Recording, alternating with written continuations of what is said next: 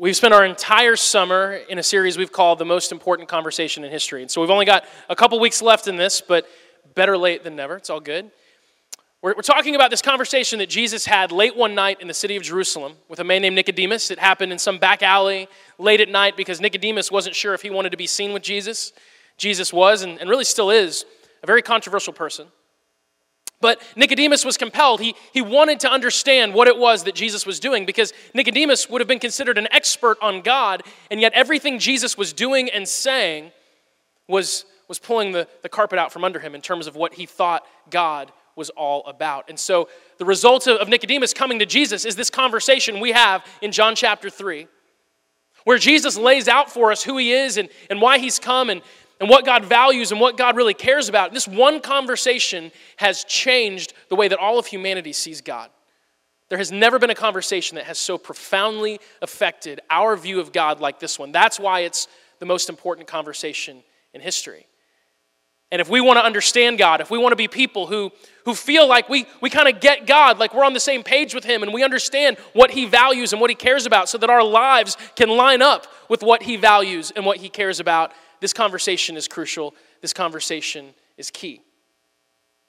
So we've been kind of going through it verse by verse, piece by piece, just letting whatever Jesus says next dictate where we go. We spent the last few weeks in John 3:16, which is like the Bible verse of all Bible verses, right? It's probably the most famous statement that anyone has ever spoken. For God so loved the world that he gave his one and only Son, that whoever believes in him will not perish but have everlasting life. And pretty much everyone who's ever been to a football game or watched one on TV knows that verse. It's not a verse, it's a statement. We see it in this sort of religious context, and so we see it as verses, and it's written down for us. It's thousands of years old. There's little numbers by it when we read it in the Bible, and so it just kind of puts it in this category that we tend to read and just read it like it's all monotonous, and it's all very breathy and airy and deep, like Jesus is saying, for God so loved the world that he gave. No, Jesus was speaking with passion. He's pouring his heart out to Nicodemus, and he's saying, look, you don't understand. God loves this world so much that he gave everything, that he gives his one and only Son so that everyone can have real life, eternal life. We have to see it as it is. This is Jesus speaking with passion. And what he has just said, what we've just covered for the last 2 weeks, it's pretty epic.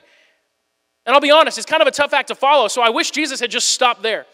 Because sometimes you got to know when to quit, right? Sometimes you have to know when to stop. You have to know when you're ahead and just leave it there. I kind of wish Jesus had said, the whole John 3:16 thing, he spoke that and just went there. Chew on that for a few thousand years, I'm out. And he just left. And they died on the cross, and we're all good, and we can contemplate that. But Jesus didn't stop talking. He decided to keep going. And so today we get to talk about what Jesus decided to follow that statement up with. And we're going to look at two verses, John 3:17 and 3:18. They're connected. Here's what he said. God sent his Son into the world, not to judge the world, but to save the world through him. There is no judgment against anyone who believes in him, but anyone who does not believe in him has already been judged for not believing in God's one and only Son. This is one of those statements that Jesus makes, and he makes a lot of these, by the way, where I love part of it. I love half of what Jesus said. The first part, I'm like, yes, he didn't send Jesus to judge the world, to save the world. That's why he came. And if you have put your trust in Jesus, if you believe in Jesus, there is no judgment. No judgment. I like the ring of that. But then that second part comes in. I like it a little bit less. Kind of wish Jesus had left that one off. And we can look at verse 18. It says, but anyone who does not believe in him has already been judged for not believing in God's one and only Son. That's a big but. That's a very big but. I know how that sounds, but it really is. I kind of wish that one wasn't there. I wish that but did not exist. Because then we could just end it there, and we're like, man, we're all on a positive frame of mind. Everything's good, right? There's no judgment. Yes, this is good. And then that whole judgment thing comes back in. And maybe the translation is the problem. Let's look at a different translation. The NIV, that's always a solid choice. Here's what it says. For God did not send his Son into the world to condemn the world, but to save the world through him. Whoever believes in him is not condemned, but whoever does not believe stands condemned already because they have not believed in the name of God's one and only Son. Still a big but in that one too. And there's only like a few words in the English language that are worse than judgment. One of those is condemnation. That's like one of the worst words you could possibly use. So this isn't any better. This is still just as bad. And it's frustrating sometimes to have to deal with stuff like this. It really is, because it'd be a lot easier just to cut it off at the whole no judgment thing and celebrate that. This is challenging. But see, we want to be people. And I do believe this. I believe this about everyone here. We want to be people who are mature in our faith. We want to be people who can handle the challenging aspects of what it means to know God and to follow God. We can't be like children who only want dessert. I have 3 of those, right?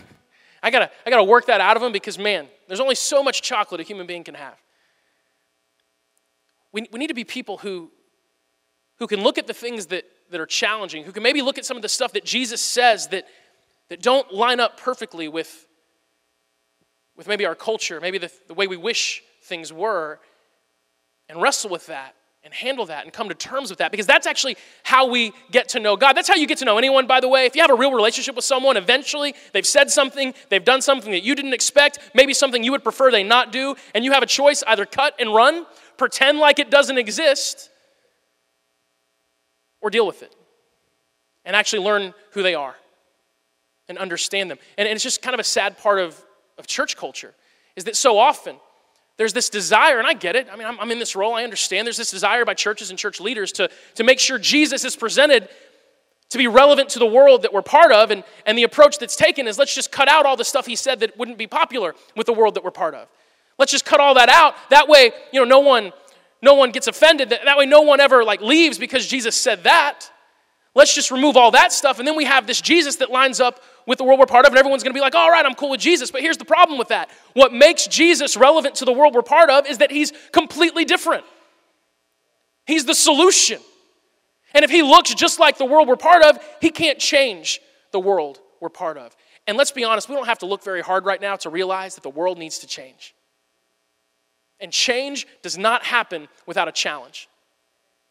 It doesn't. Real change in our world will not happen without a challenge. Real change in us, real change in me, it's not going to happen unless I'm challenged. And so I want to be a Jesus follower who's up for a challenge. I don't want to be someone that skips the hard parts. Because if I skip the hard parts, I don't really know God. If I skip the hard parts in my marriage, I wouldn't really know my wife. If I skip the hard parts as a father, I just would never be there. Because it's hard. But I want to know what's real. I want to have a real relationship with God. I want a real understanding of him. So let's be okay with the challenging stuff, okay? See, the truth is, this is one of those verses that gets misunderstood a lot because God is the most misunderstood person in history. There's no doubt. No one's been misunderstood more than Jesus. And sometimes we'll look at verses like this, we'll look at statements like this, and we'll see the glaring word like judgment. That's what we get fixated on. And we think that Jesus is talking about judgment in this verse. Jesus is talking about condemnation. He's talking about judgment, right? Those aren't words that we tend to like to talk about much. But in reality, we've got to see past what's in the forefront. We've got to realize what Jesus is really talking about here, because he's not talking about judgment. He's not talking about condemnation. Jesus ultimately, at his core, is talking about choice. He's talking about the power that God has given us to choose. He says anyone who chooses to believe will not be judged. There's no judgment for those who believe, who choose to believe in Jesus. And then he says, but anyone who does not believe, in other words, anyone who has chosen to reject me, chosen not to follow me, not to follow God, well, they've made their choice. At the core of what he's talking about here is this idea that God has given us the power to choose. He's given us the power to choose him. He's given us the power to choose something other than him. See, that's a beautiful part of God's personality. It's very important that we understand this about God, because it's absolutely ingrained in who he is and how he interacts with us. God loves us enough to give us a choice. God values choices. He values you and I having a decision to make. He could have created us in a way that we didn't choose. He could have created you and I in a way that we would only choose the things that he would choose for us. But if he had done it that way, we wouldn't be people, we'd be puppets. And he wants a real relationship with you. I mean, think about that. God, the God of the universe, the God who created everything, he wants a real relationship with you. And if you don't have the ability to choose him or the ability to reject him, that's not a real relationship. Like, I love my wife. We are so close. We're best friends. And I trust her.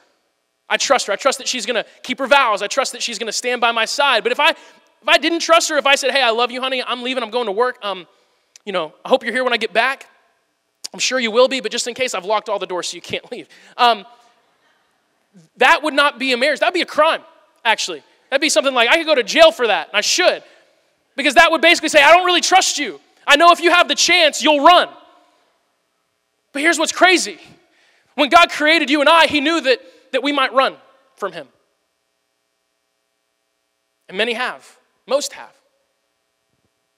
So God created a world that he knew would reject him. No one's dealt with rejection like God. No one's felt the hurt of rejection like God has. But still, he gives us choice. I mean, if you go back to the very first stories in the Bible, if you're not familiar with the story of Adam and Eve, just open up a Bible to the first few pages. It's pretty quick.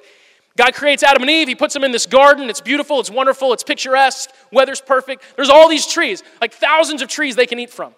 And he tells them, just eat freely. Whatever you see, eat it, except for this one tree. This one tree in the middle of the garden called the tree of the knowledge of good and evil. Don't eat from that tree. If you eat from that tree, just bad things will happen. And guess what happens? They do it. And that's not a shocker. I don't want to be one that advises God and tells God how to do things.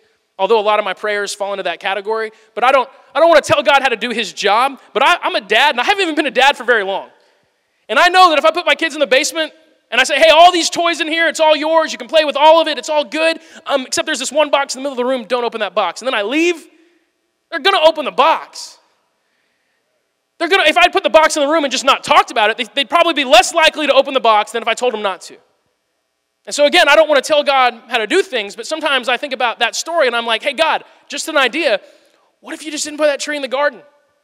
What if you put the tree way up high on a mountain or you locked it up or something like that? I mean, why put it in the garden if it was so important that they not eat it? And God could have done it that way. He absolutely could have. He could have created a world where we could not choose anything other than what he wanted, but he didn't do it that way. Why? He values decisions and choices. He created us for relationship. And he trusts us, and he gives us a choice. And that's really what Jesus is echoing here in this statement. He's like, look, you have a choice. You can choose to believe, you can choose not to believe, but that's up to you. Your choice has consequences, but you still have the choice. God's not going to take that away from you because, see, not only does God value choices, he honors choices. God, he honors the decisions that we make. And that shows that he's given us a great amount of respect. Because it would not be a God who respects us if he said, hey, I'm giving you the choice, but whatever we choose, he said, nah, I'm just going to make it what I want it anyway. The fact that he lets us make decisions and then actually honors those decisions and lets those decisions play out, that shows that he has a tremendous amount of love and respect for you and I. But it's also hard because we don't always make the right choices. And we live in this world that loves the freedom to make decisions. We all love our freedom. No one wants to give away the freedom to choose, but not many people want to live with their choices at the same time. And so we both want the freedom to choose, but we don't want to deal with the consequences of our choices. It's a dynamic that we face every day. We see it in all different aspects of life. When I was in college, 15, 16 years ago, I waited tables. And I loved being a waiter. I tell a lot of stories from when I waited tables because you learn a lot about human nature when you have a meal with someone. And when you have a meal with someone and they kind of forget that you're there, you learn a lot about human nature. And that's what it's kind of like to be a waiter. And so one of the things I would deal with a lot as a waiter were people making decisions, choosing something that they wanted to eat, and then regretting their choice and saying, hey, I know I chose this, but I actually don't want this. Please bring me something else. And that may not seem like it's a big deal if you've never worked at a restaurant, but the cooks, they're busy. And so if you go back to the cook and you're like, hey, I know that you made exactly what I asked you to make, but they don't want it, and then they say words to you, certain words. And because it's not your fault, but it's not their fault either. I mean, and sometimes it would be so frustrating. Like this one woman ordered a burger, and I brought it to her, and she said, there's a problem. I'm like, oh, do we not cook it at the right temperature? I'm so sorry to get your order wrong. She's like, no. I didn't realize this had mushrooms. I'm like, it's the Portobello Swiss burger. And she's like, yeah, I thought Portobello was a kind of cheese. I'm like, Swiss is a kind of cheese. And she said, I thought it was a kind of Swiss cheese. And I was like, all right, okay, fine. You don't say like, well, that's not my fault. Just take the mushroom off. Just take it off and eat it, okay? You can't do that. You say, not a problem, totally understandable. And then you walk back and you mumble things under your breath. That's what you do. Well, I worked at this Mexican restaurant called Abuelos. The closest one is in Chattanooga. I've recommended you guys go and eat there. It's worth the hour-and-a-half drive. It's amazing. If you do go, by the way, there is one thing I recommend you not get. It's the only thing on the menu I didn't like, and this is like 13, 14 years ago, probably not even on the menu anymore. But they had this one dish called the quesadilla al horno. Now, al horno, I'm probably mispronouncing that, but it was spelled A-L-H-O-R-N-O, al horno. And that's what most people called it when they ordered it. But when you hear quesadilla, you think like an American quesadilla, right? Like a tortilla, it's grilled, it's kind of crispy, it's got cheese, it's got other stuff in the middle of it. That is not what this was. This was some like really traditional dish, and it was this giant tortilla. It was baked in an oven, so it wasn't crispy at all, and it was just huge. It was like a pie, really, and it was super cheesy. And I love cheese, but this was like way too much cheese. And this was just it was like gooey, and that's a gross word. And if you describe food as gooey, no one will eat it, you would think. But one day I had this dude, and he sat down at my table, and he said, I'm going to get this quesadilla al horno. And I just let that go. And I didn't correct his pronunciation or anything like that. That's rude. I didn't know until I worked there anyway. And so I said, well, sir, excuse me. I just want you to understand that it's probably not what you're expecting. It's probably not what you have in mind. Because when we hear quesadilla, and I went through the whole spiel, and I described it to him. I said, here's what it's like. And I even used the word gooey. I used that word. In fact, I know that because my manager heard me, and he said, never use that word again when describing our food. I said, okay, loud and clear. And so, I put the order in. He ignores me. I said gooey. He's like, nah, I'm good. This is what I want. I'm like, okay. And I put the order in. I bring it back to him, and guess who didn't like his food after like 1 or 2 bites? That guy. And he came up to me. He said, oh, hey, yeah, this isn't really doing it for me. Can I get something else? And part of me wanted to be like, oh, no, mister, I know better than you. You're going to eat the quesadilla al horno. You're going to eat this, okay? You're going to like it. You have made your decision. You're going to live with it. But no, I just said, absolutely, no problem. What would you like? And he said, what was that one thing you suggested to me? And I'm just like, it's so frustrating. But that's the world we live in, right? We all love the decisions that we have to make. We just don't like living with those decisions. And so we live in a world where people make decisions and then try to figure out a way that they shouldn't be held responsible for those same decisions. But see, God, He honors our choices. He values giving us a choice. He loves us enough to do that. Then He actually honors the choices that He gives us. And if you read the Bible, and you read certain stories through the wrong lens, you get this idea of God that's very harsh. God is very angry. He's upset. He's always giving people consequences. If you only saw me interact with my children when they're not being well behaved, you would have a very different picture of me as a father than if you saw me 24/7.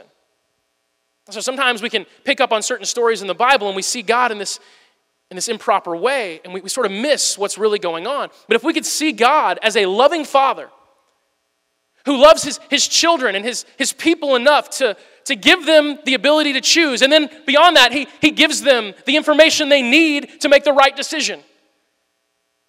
He tells them, look, this is what you need to know. This is what you need to do. This will work. This won't work. Do this. And then he not only does that, but he empowers them and encourages them to make the right decision. But at the end of the day, he still gives them that choice, and he lets them know that he will honor the choices they make. If we could see him in that context, it totally changes the perspective we have of God.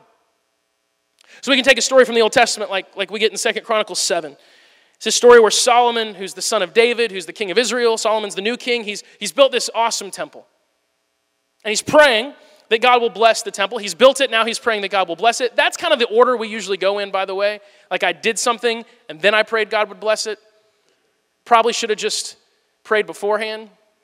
Like when we eat food, right? We do that. We pray that God blesses our food after we've ordered it. And I realize sometimes, like, man, maybe before I ordered the double cheeseburger with french fries, I should have prayed when I ordered, like, God, give me the strength to order something smart. Instead of praying, God, magically transform this into salad after I eat it, I should have prayed on the front end, not the back end, but whatever. God loves us, and Solomon's praying on the back end. It's okay. So here's what God says to Solomon. He says, I have heard your prayer, and I have chosen this temple as the place for making sacrifices. And this part reads pretty crazy. But just think about it again as a loving dad. You know, at times I might shut up the heavens so that no rain falls, or command grasshoppers to devour your crops, or, send plagues among you. Normal dad giving consequences stuff. And then if my people who are called by my name will humble themselves and pray and seek my face and turn from their wicked ways, I'll hear from heaven and I'll forgive their sins and restore the land. Really what he's saying is, look, if you guys get way off track, I'm going to give you consequences. I'm not going to kill you. I'm not going to break you. But I'm going to get your attention because I want you to change your way so that you're back on track, so that you're where you need to be. This is called being a good dad. He said, my eyes will be open and my ears attentive to every prayer made in this place. For I've chosen this temple and set it apart to be holy, a place where my name will be honored forever. I will always watch over it, for it's dear to my heart. As for you, he's talking to Solomon here, if you faithfully follow me as David your father did, obeying all my commands and decrees and regulations, then I will establish the throne of your dynasty. For I made this covenant with your father David when I said, one of your descendants will always rule over Israel. But if your descendants or you disobey and abandon me, if you disobey the decrees and the commands I've given you, if you serve and worship other gods, then I will uproot the people from this land that I've given them. I will reject this temple that I've made holy to honor my name. I'll make it an object of mockery and ridicule among the nations. And though this temple is impressive now, all who pass by will be appalled. They will ask, why did the Lord do such terrible things to this land and to this temple? And the answer will be because his people abandoned the Lord, the God of their ancestors, who brought them out of Egypt, and they worshipped other gods instead, and they bowed down to them. That is why he has brought all these disasters on them. And again, we read that, and if we get fixated on the whole judgment part, we miss it. Just like with these verses Jesus spoke. The whole no judgment and judgment thing. If we focus on the judgment, we miss it. What we should see is the choice. This is God saying to Solomon, like he says to all of us, you choose. I'm giving you the information. I'm even telling you how it will play out depending on the choices you make, because I love you. But you choose. You choose. See, we might hear this and we might kind of go, oh no, God honors choices. That's not good news for me. Because I've made some terrible choices. I've made some selfish choices. I've made some sinful choices. I've made some stupid choices. Selfish, sinful, and stupid. All of us have fallen into one of those categories at some point in time, right? You might hear this and go, no, God honors our choices. This is bad news because I'm making some decisions right now that I know are not the best, and I kind of wish God wouldn't honor my choice. I kind of wish he'd just ignore it. Now, I know how you feel. I feel the same way. I feel the same way so often. But we have to understand this is extremely good news. The fact that God values you having a choice, the fact that he honors the choices you make, this is the best news possible for every single one of us in our lives, because you know what that means when it comes to our relationship with God and how close we are to him? It means that every single one of us, we're only one choice away from God at all times. That's it. Do you ever feel far away from God? I'm a pastor, so I never do, because it's just the way it works when you work at a church. You never struggle. When I go home, all I want to do is read the Bible. That's it. My wife's like, you want to watch Netflix? No, I don't. I just want to watch sports? No, I just want to read the Bible. I want to pray. That's all I want to do. Actually, the last month, I have felt really far from God, all month long. And here's the thing, I learned a long time ago that God is much more than a feeling. And so I've learned to not let those feelings carry too much weight in my life. But at the same time, I still don't like feeling far from God. I've just felt that way. I have not felt like reading the Bible for the last month. I know that's a horrible thing to say to you. I've done it, but I haven't enjoyed it. I haven't felt like praying a whole lot even. I wake up in the morning and I'm like, I want to pray. I'm up to pray. I get up early. Let's pray. Let's do this. And then I do it, and I'm doing it, but my heart hasn't been in it. The last month, I have just felt like in a funk. And I have felt really far from God. I even got to go to this amazing concert. I got to see Hillsong United in concert. They're an amazing worship band. And the whole time, I'm like, this is. I should feel amazing right now. I should just be like, wow. And I was kind of like, wow, come on, Justin, what's wrong with you? This whole month, I've just felt like that. And here's the thing, God's so good. I pray, and he still shows me things. Every week I pray, God, give me something to speak on Sunday. Show me something. He's faithful. He's faithful through my feelings. But I want to feel close to him. And I haven't for the last month or so. And sometimes whenever I'm in that mindset, I go, oh man, I must be so far from you. What do I need to do? God, do I need to fast for 3 days? Would that make me feel close to you? Do I need to sacrifice something big in my life? Do I just need to lock myself in a room and pray for 7 hours or something like that? Do I need to do something crazy? I feel far from you, so I must need to do something huge to, prove to you and show to you that I want to be close to you again. And it's never that complicated. That's not how it is. It's just choosing him. He is never more than one choice away, ever, no matter where you're at in life. You feel far from him now, you're not. You're not. You're one choice away. Because in reality, you can't be far from God. It's impossible. When my son was 2 years old, we only had him at the time, and so I'd bring him up to this building quite a bit when I'd be working, maybe on a weekend or something like that. And there's something about these big giant hallways here that just communicate to a child, run, right? When we designed it this way, we didn't know that, but kids see it and they're just like, I gotta go. And so you see parents every Sunday chasing their children. It's just something that makes a child run. And my son would love to run, and he'd want to run away from me. And he liked to run and race me, and he'd love to feel like he could beat me. He was 2. And so I'd let him go. And he's not covering much ground at 2. It's kind of like this thing. And I'd kind of be lagging behind, acting like he was way out in front, and he'd look back and he'd smile and laugh. But then all of a sudden I'd just be there. And in his mind, he probably thought it was magic. He'd turn and I'm way far away, and then he turns again 2 seconds later, and he's like, whoa, he'd be scared. You ever do that to your kids? He just didn't expect me. He thought I'd be even further. In his mind, he's like, I'm winning. I'm so far ahead of him. And then he turns and I'm right there. And it's just because my steps cover a lot more ground than his. And so he might have felt like he was running away from me, but no. No, I was right there. And see, that's how it is with God. You're not far from God. If you feel far from God this morning, I want you to understand that you're not. You're one choice away. He's one step away. He's closer than you think. In fact, in the Bible, it's really interesting. A lot of times we'll read stories and it'll say that God spoke from heaven. You'll hear that phrase. You'll read that a lot. And then a voice came from heaven. In fact, like Acts chapter 11.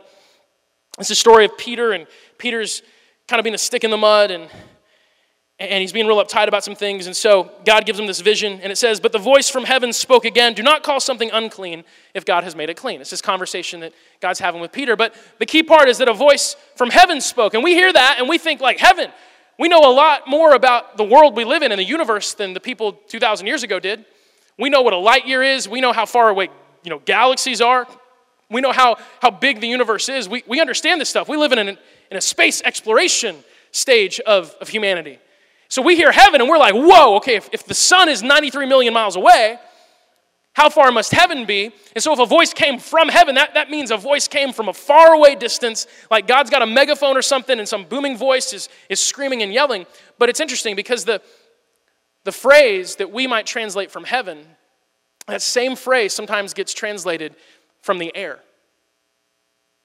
from the atmosphere. We have phrases in our world like something appeared as if out of thin air, right? Thin air, it just was there. You see a magic show and something just appears out of thin air, and you're like, whoa, well, that would be just as accurate. We could literally say a voice came out of thin air, and it would be just as accurate as translating it a voice from heaven. The idea being that someone was walking along, and all of a sudden they just heard a voice that might as well have been a millimeter from their ear. Because God's not far away. He's not on some distant throne just watching us. He is here. Jesus said the kingdom of God is near. It is here. You are not far from God. You are one choice away.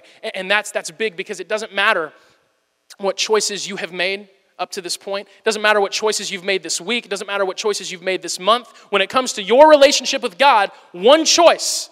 The choice to honor him, the choice to follow him, the choice to count yourself as one of his children. That choice, that covers all. 1 Peter 4:8 says, love covers a multitude of sin. The choice to stand with Jesus, the choice to be with Jesus, that choice, it covers it all.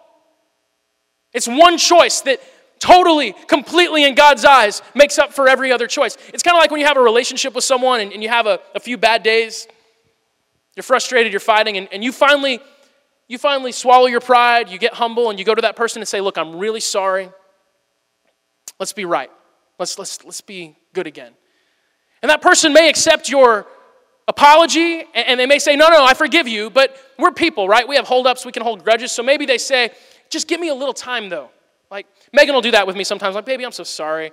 And then I'll snuggle up on the couch, she's like, I've forgiven you, but we are not in like a snuggling stage yet. I need a little bit more time to just process how you were yesterday before you're snuggling up next to me. And that's normal. We need some time to like warm up to the idea of a restored relationship most times. God does not. You may have been making, let's say you've made some bad choices. Let's say you're struggling. Maybe you've made a series of choices. Maybe you're dealing with the consequences of those, or maybe you've been making choices no one knows about, and you don't deal with the consequences yet, but you're fearful every day of being found out. I was a secret addict for 10 years. I understand that. That's worse than actually being found out. And so you've been making choices. You feel far from God because you feel like your decisions have not been what God wants, and he must be upset with you, and you have all this stuff in your mind, and you just made it out to be this huge thing, like God is just so frustrated with you. And if you were to come to God and say, God, I'm so sorry, I want to be near you, I want to be close to you, God would say, hey, hold on. Just let me warm up to that idea for a few minutes, okay? That's not how he is. In Luke 23, we get to see Jesus on the cross, and he's in his last moments. And he's not being crucified alone. There's a couple other guys there with him. In Luke 23, we see this conversation that happens between all three of these people. One of the criminals hanging beside him scoffed, so you're the Messiah, are you? Prove it by saving yourself, and us too while you're at it. But the other criminal protested, don't you fear God even when you've been sentenced to die? We deserve to die for our crimes. But this man hasn't done anything wrong. And then he said, Jesus, remember me when you come into this kingdom. And Jesus replied, I assure you, today you will be with me in paradise. Here's this man that knows what he's done. He admits it. He's not even trying to justify his action. He says, I deserve to die. My choices have brought me here. The decisions I've made, they have led me to this cross. And the choices he must have made throughout his life to put him to that point, they must have been pretty terrible to deserve execution. And when he comes to Jesus and when he says, Jesus, I put my trust in you, Jesus, will you forgive me? Jesus doesn't say, hey man, too little, too late. He doesn't go, oh, hold on, you can't just wait till you're on your deathbed and all of a sudden want to know me. That's not how this works. No. You don't get to make choice after choice after choice in your life that puts you further and further from my will for you, and then at the end just come in and be like, I love you, and everything's okay. That's not what happens. He makes one choice to turn to Jesus.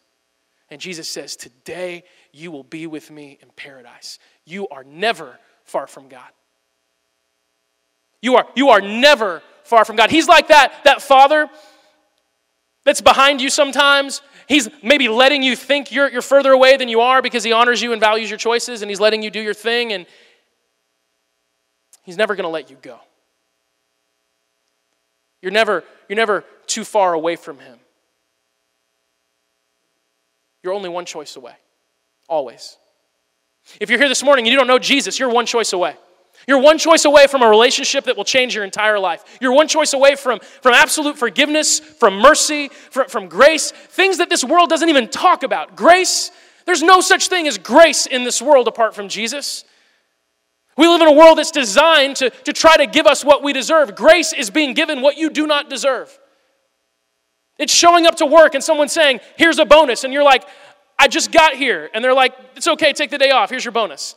No, you get a bonus when you earn it. You get a bonus when you perform, not before you do anything. Grace is being given what you don't deserve. And you are one choice away from having a love and a relationship with God that you don't deserve. You couldn't deserve it, but it's being given to you if you choose to accept it. It's one choice. You can make that choice today.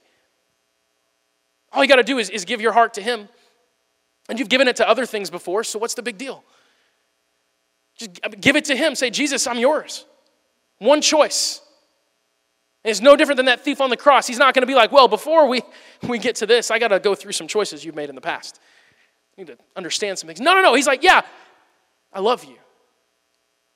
And if you have made that choice before, you are a Jesus follower, but maybe you feel far from him because maybe you've been making some decisions lately that you know they're not right. You know they're not what God wants, and you worry that somehow he's kind of done with you. You worry that somehow the choices you've made have maybe excluded you from his love. Maybe it's undone the relationship you have with him. No. You are one choice away. You just got to choose him. You should choose Jesus right now. Choose him today. Choose him tomorrow. One choice. Love covers a multitude of sin. The choice to follow Jesus covers all. He loves you enough to give you a choice. He values your relationship with him enough to give you the freedom to choose. He's going to honor your choices, but he is only one choice away, so choose Jesus. Choose Jesus. That should be our way of life. How you living today? I'm choosing Jesus. You choose Jesus every day. He's already chosen you. You're good. One choice away. Choose him. Please pray with me. Jesus, thank you so much for how much you love us. Thank you so much, Father, for being so close to us, for loving us so much that you don't let us get away from you. You don't let us go. We might feel like we're far from you. We might feel like our decisions have placed some great distance between us and you, but there is no distance that you have not already crossed. And Jesus, your death on the cross, it covered that distance. It completely and totally bridged that gap, Lord Jesus, and we have access to you at all times because of the sacrifice that you've made for us. And Lord, we just pray in your name that you would give us the strength and the courage to remember this morning that we are never far from you. We are one choice away at all times from being in your presence and from being in your will. Give us the courage to choose you in our lives today. Give us the courage to choose you in our lives this week. And we pray all this in your name, Jesus. Amen.